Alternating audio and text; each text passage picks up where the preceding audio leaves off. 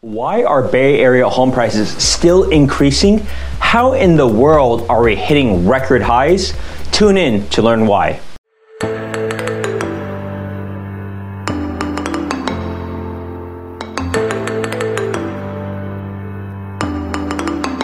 Welcome everyone, Spencer Su here, your tech realtor of the Bay Area. Before we get started for the week, if you are currently renting, a real estate investor, or know anyone thinking about buying or selling a home in the Bay Area, reach out. I would love to be introduced and have a conversation about your options.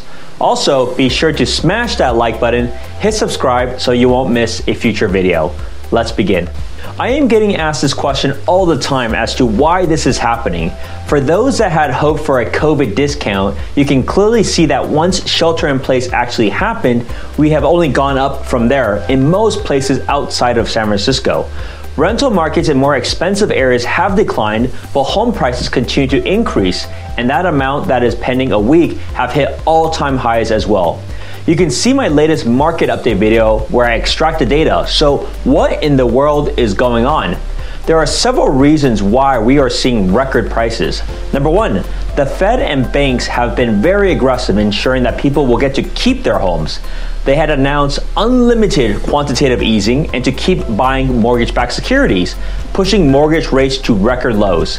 As mortgage rates keep declining, the buying power of individuals continues to increase.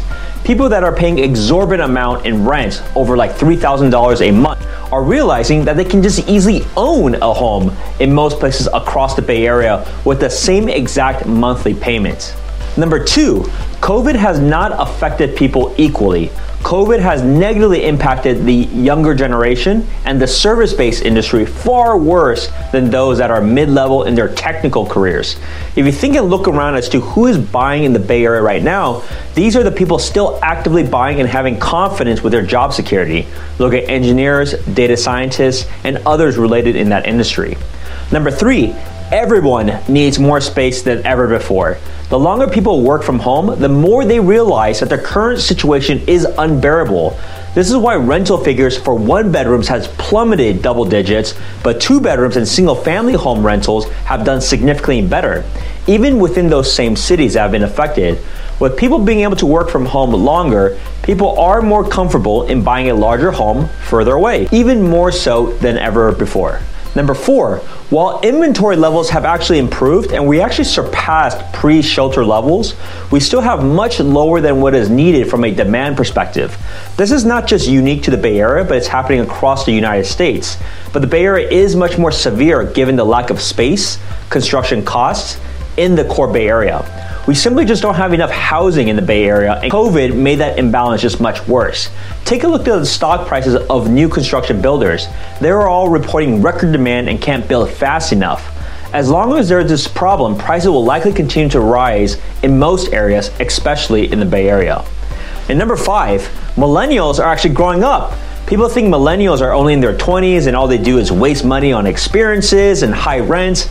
Given that they can't actually spend money on those things anymore, they're actually using all that saved income that they have to just buy a home instead.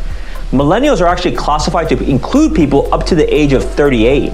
And so many of these millennials are actually starting to have young families, they want to settle down. So be on the lookout for this trend, as this trend is not going to stop. There are 83 million millennials right now, and that's going to be a huge portion of the new home buyers out in the market. So what are my predictions? The next few months are going to continue to be very intense, and I suspect we're going to hit record highs. I suspect the months after that will slow down a little bit and not grow nearly as fast. However, even as intense as it is right now, there are still plenty of opportunities as every home will have its own unique strategy. Don't psych yourself out before you even begin the journey. Leverage the cheap money that banks are providing, get out of the rental space, or use that money to buy a bigger home so that you are more comfortable, as we're going to be in this new normal for much longer. If you have any questions or would like to begin the home buying journey, let's talk. I'm never too busy to have a private conversation and share how I can help you every step of the way. If you found this video helpful, smash that like button, hit subscribe, and click on the little bell. You'll be notified every time I release a new video. Thanks for tuning in to another episode, Engineering a Better Life Today. Thank you so much for making it to the very end of my podcast. If you are tired of renting in the Bay Area, are a homeowner looking to do a trade up for a bigger home, or are a real estate investor, I would love to connect. Click on the Calendly link and let's set up a time to talk. It's never too early to talk about options and to work out a game plan.